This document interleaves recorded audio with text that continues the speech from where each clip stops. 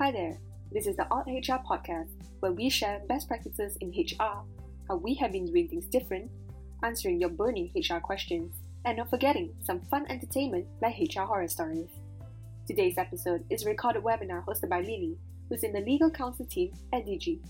She is here to speak to the head of corporate and commercial of Raja, Daryl and Lo, Chupai Kiet, on how to respond to COVID-19 through a legal perspective on business.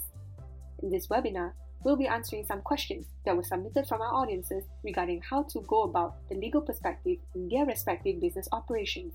So stay tuned, and without further ado, let's get started. So we will now take some questions from the floor. We have a question in from David Tan. What if both parties to the contract agree that the service will be suspended during the force majeure period? Must payment during the period be suspended too? Yes, thank you, David, for the question. This is all about what did the parties mean. Okay. Now, if the parties agreed that service will be suspended, I would have hoped that the service provider would have, actually I should reverse that. I would have hoped that the recipient of the services, because he's the guy paying, right? I would have hoped that the customer would have also put the query in. So you are suspending services. Won't payment also be suspended? So that should have gone into that contract to suspend the contract. That agreement to suspend the contract, the services. I would have hoped that would have happened. But if the situation is no one mentioned about payment, okay, I would try to argue it should be implied. If no services, what am I paying for? Okay, so I would think the logic should prevail, even if we didn't talk about payment. If there are no services because we both agreed to suspend, there should be impliedly corresponding no need to pay for that period. Okay, I'm not talking about delaying payment, right? As if that becomes an owing later. I'm talking about suspending in terms of waiving payment, because you're arguing that no services should mean no payment for those services. So I hope that helps. Yeah. Thank you, Pak Kiet. We have a second question from Xuet Yen. Is it reasonable for parties to insert a clause to request for business performance and impose penalty regardless of pandemic circumstances, especially when this force majeure could have become normal? Yeah. So, when we use the term reasonable for parties to insert a clause, this is the parties will talk about what they want to perform mutually. Okay. So we don't talk about a force majeure yet, right? We don't talk about a force majeure clause yet. So parties will normally discuss in a normal life situation when it's business as usual. What would be your obligation to provide the service or perform according to the contract, and your obligation to pay for it? Okay, so if you don't perform, then I can have a penalty clause, right? Or if you don't pay, I can have a penalty clause by way of late payment interest, for example. So that would be a normal clause in part of the negotiation between the parties. Okay.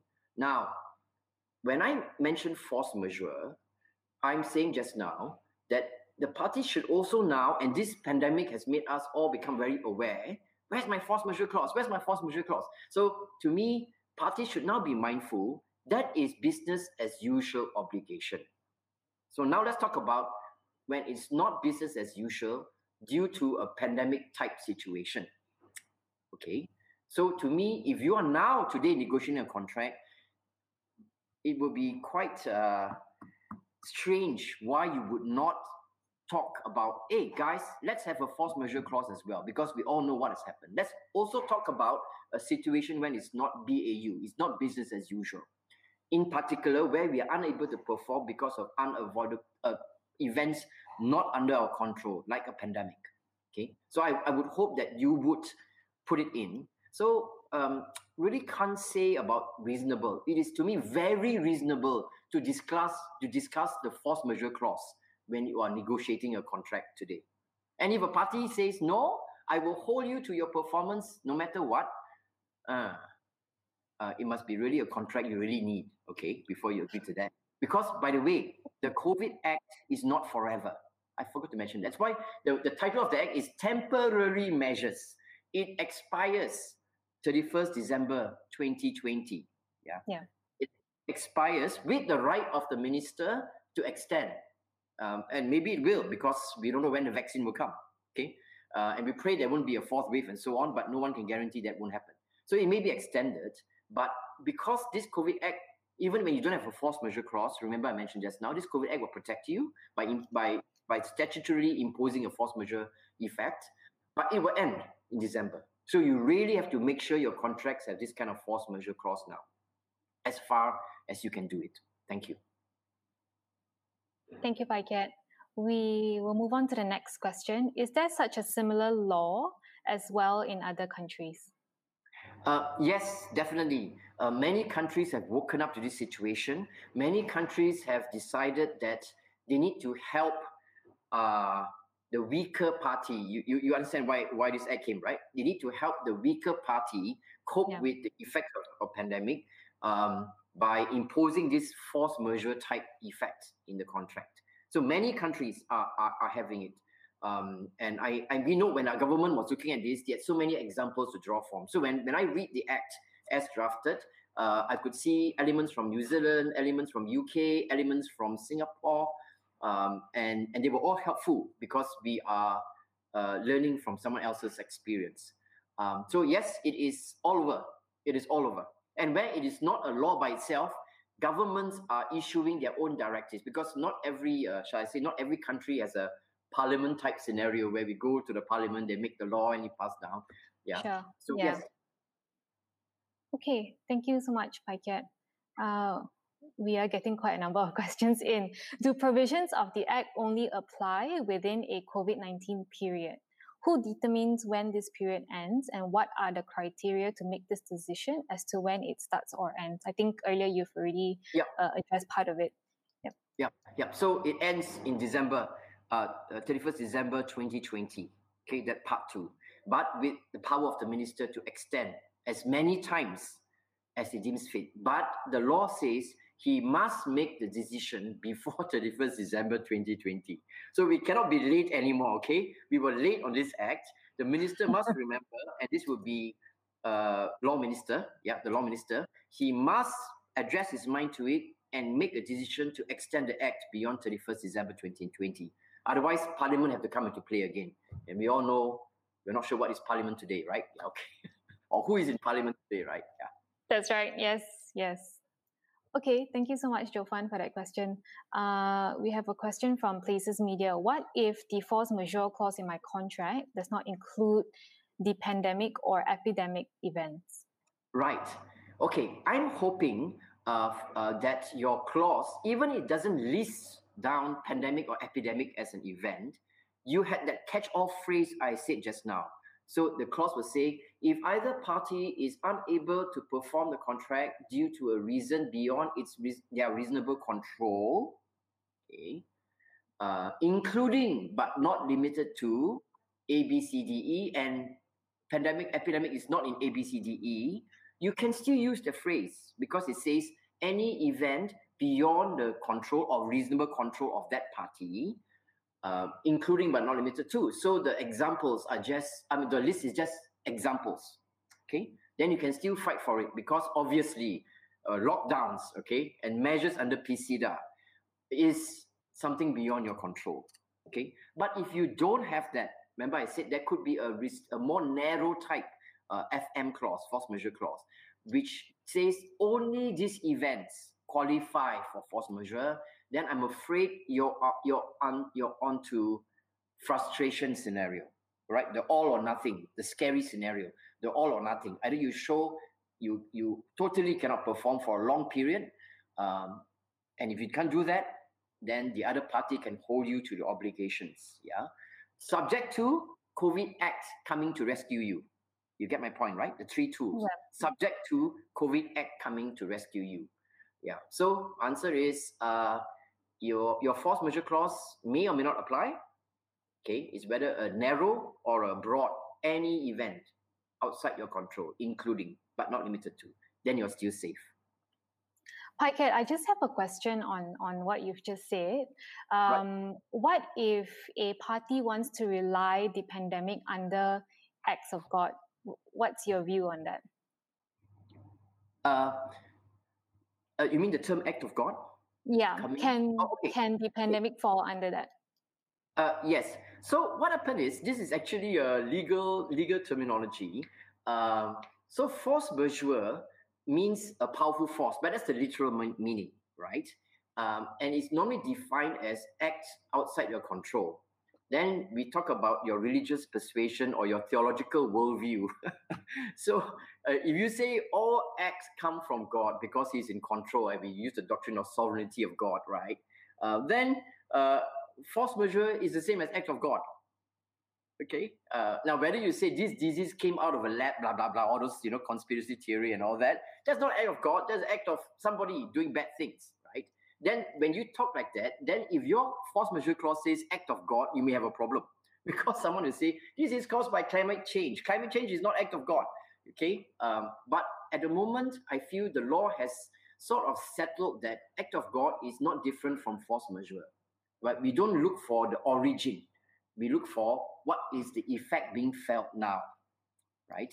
Yeah. So some people would use the word force majeure and act of God interchangeably, and I would say the same principles would apply just now, right? That a pandemic, I think no one could successfully argue in court a pandemic is not something that you are out of your control. Of course, it's out of my control. Yeah. Whether it's out of control because God willed it, I don't think the court will go into that discussion. Yeah. Thank you, Kat. We have a question from YS Lim. Is it possible for employees to suspend payment of employee salary during FM, force majeure? Okay. Thank you. So when you discuss this with your labor lawyer, your industrial court lawyer, or we actually discuss this with the HR Ministry of the government, you would Kementerian Sumber Tenaga, right? Yeah, Manusia. So when you discuss with them, they have put out certain positions on this. Okay, and the usual explanation is you need the consent of the employee to suspend salary or to even cut salary. Okay, so now we come to this scenario. Why doesn't a doctrine of frustration apply to an employment contract? It does. Okay. What if your force majeure? What if your employment contract have a force majeure clause? Why can't it be used? Okay. So my answer is yes. If you have a force majeure clause in your employment contract, there is no reason why you cannot use it. Okay. To suspend payment, if you can link your inability to pay salary to the force majeure event, the principles I mentioned just now. If you don't have a force majeure clause, you apply the doctrine of frustration, but it has limited effect because remember I said it is all or nothing. It's either a contract is terminated or it goes on. It goes on the way it is, not modified to cope with the force majeure. That's the frustration issue. But since the question is, can I suspend, means you're not wanting to terminate, right? You're wanting to just suspend. I don't pay you salary for this period while we tide over this COVID period. That I believe is YS Lim's question, the background to it. So to me, when you're not strong on the force majeure, you don't want to use for frustration, you have to go into a agreement with the employee for them to consent to the suspension of salary. Okay, and if he signs that consent letter to suspend, you solved your problem. Okay, if he doesn't sign that consent to suspension of salary, and you decide to unilaterally, that's the point here, right? You decide to unilaterally suspend the salary, he can do two things. He can sue you for not paying salary because he challenges your force majeure. Well, employees may do that, but usually they don't have to because they will use the Employment Act to go to the employment department, okay, and lodge a complaint, in which case you will have a letter coming from the HR ministry, right? The enforcement division saying, why aren't you paying this person's salary? Then you have to face that scenario and deal with that statutory investigation and seek to explain what's going on. Okay, what's going on in your company? Justify why you had to do this. And then the decision will be made by the HR ministry in that respect. So is it possible? Yes, it's possible. Best case is mutually agree to the suspension. If you can't and you still need to suspend, then you have to talk about taking the risk of a pushback from the employee.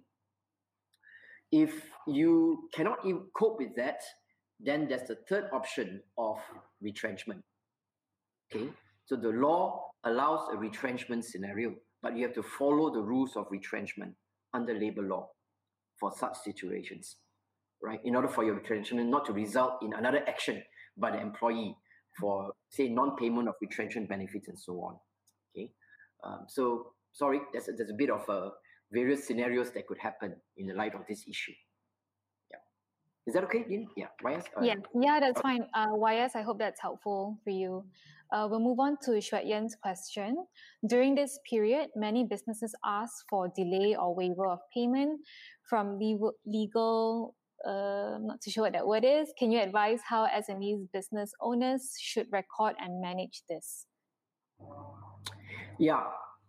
So I think what happens is you have to read the contract. That's the first strategy. Read the contract.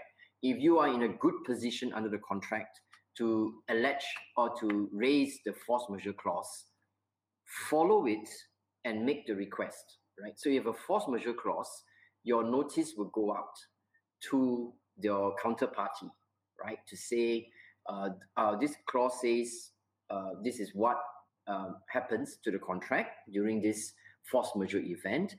We would like to therefore inform you that we are unable to fulfill our payment obligation. In that nature, it's very good if at that time, if you fall under the COVID Act and the COVID Act is in force, you add that together, yeah? You add that together with this point. And if you don't have a force majeure clause, you use the COVID Act and hopefully you're under the list of contracts I mentioned just now. Say, for example, you do provide professional services. So you're saying, due to the COVID Act, we are exercising our rights thereunder, and we hope that you can agree with us that there will be a delay or waiver of payment. Now, you must decide. There's a difference, right? And I think Xuat Yen knew the difference by saying delay or waiver. Okay, so it's one thing to tell the landlord, can you please waive rental for 6 months? That means never claim from me, right? Delay means, can you please let me pay my rent later?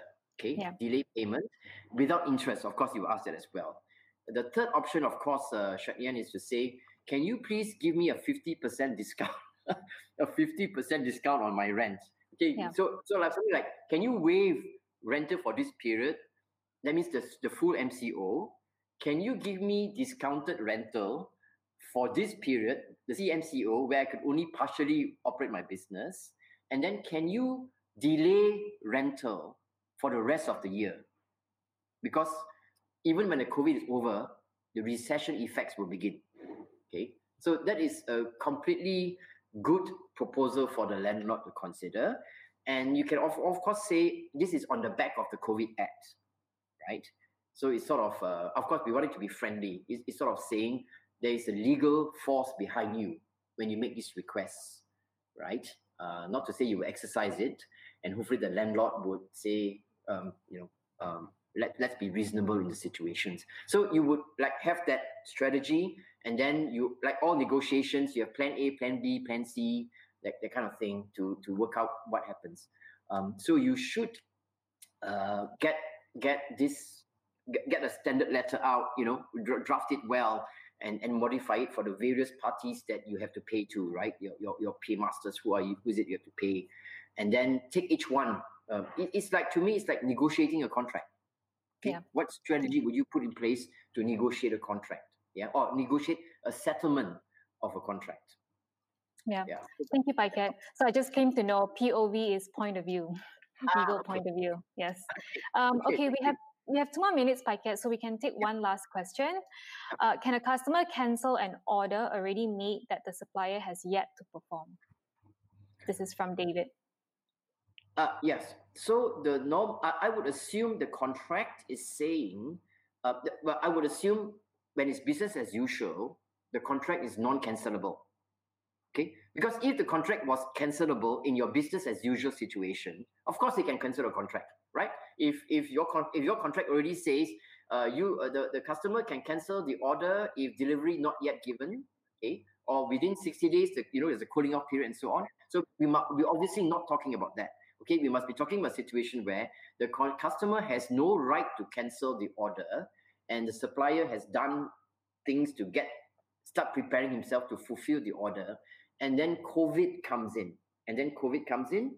So now the customer says, there's no point me getting this because I can't sell to my customers, because I can't open my shop. Assuming that's a scenario, he's buying from you to resell, assuming that's a scenario. Or he doesn't want it anymore because he can't use it because of the COVID. Okay. Then he is trying to bring in he has to try to bring in either the force majeure or the frustration or the COVID Act scenario to back up his right to cancel the order. Okay. And so if he can't bring any of this, force majeure clause, if any, frustration, because there's no purpose for the contract anymore, it's become radically different, and he can't bring in the COVID Act to help him, then the contract will remain non-cancelable. So when he chooses to still cancel unilaterally, you can hold him to it and sue him for damages. It doesn't mean you can sue him to make him finish the contract. You deliver, he pays you. That is not what contract law gives you the right to do. You should stop whatever costs you are incurring to fulfill the contract and sue the customer for the cost of that plus loss of profit, right? It goes into the normal route of normal breach of contract scenario. Yeah, because he has no defense of force majeure, frustration, or COVID Act. Hope that helps. Thank you, Paiket. We'll now come to an end of the session. Thank you, everyone, for tuning in, and stay safe. And with that, we conclude the last part on how to respond to COVID-19 through a legal perspective on business.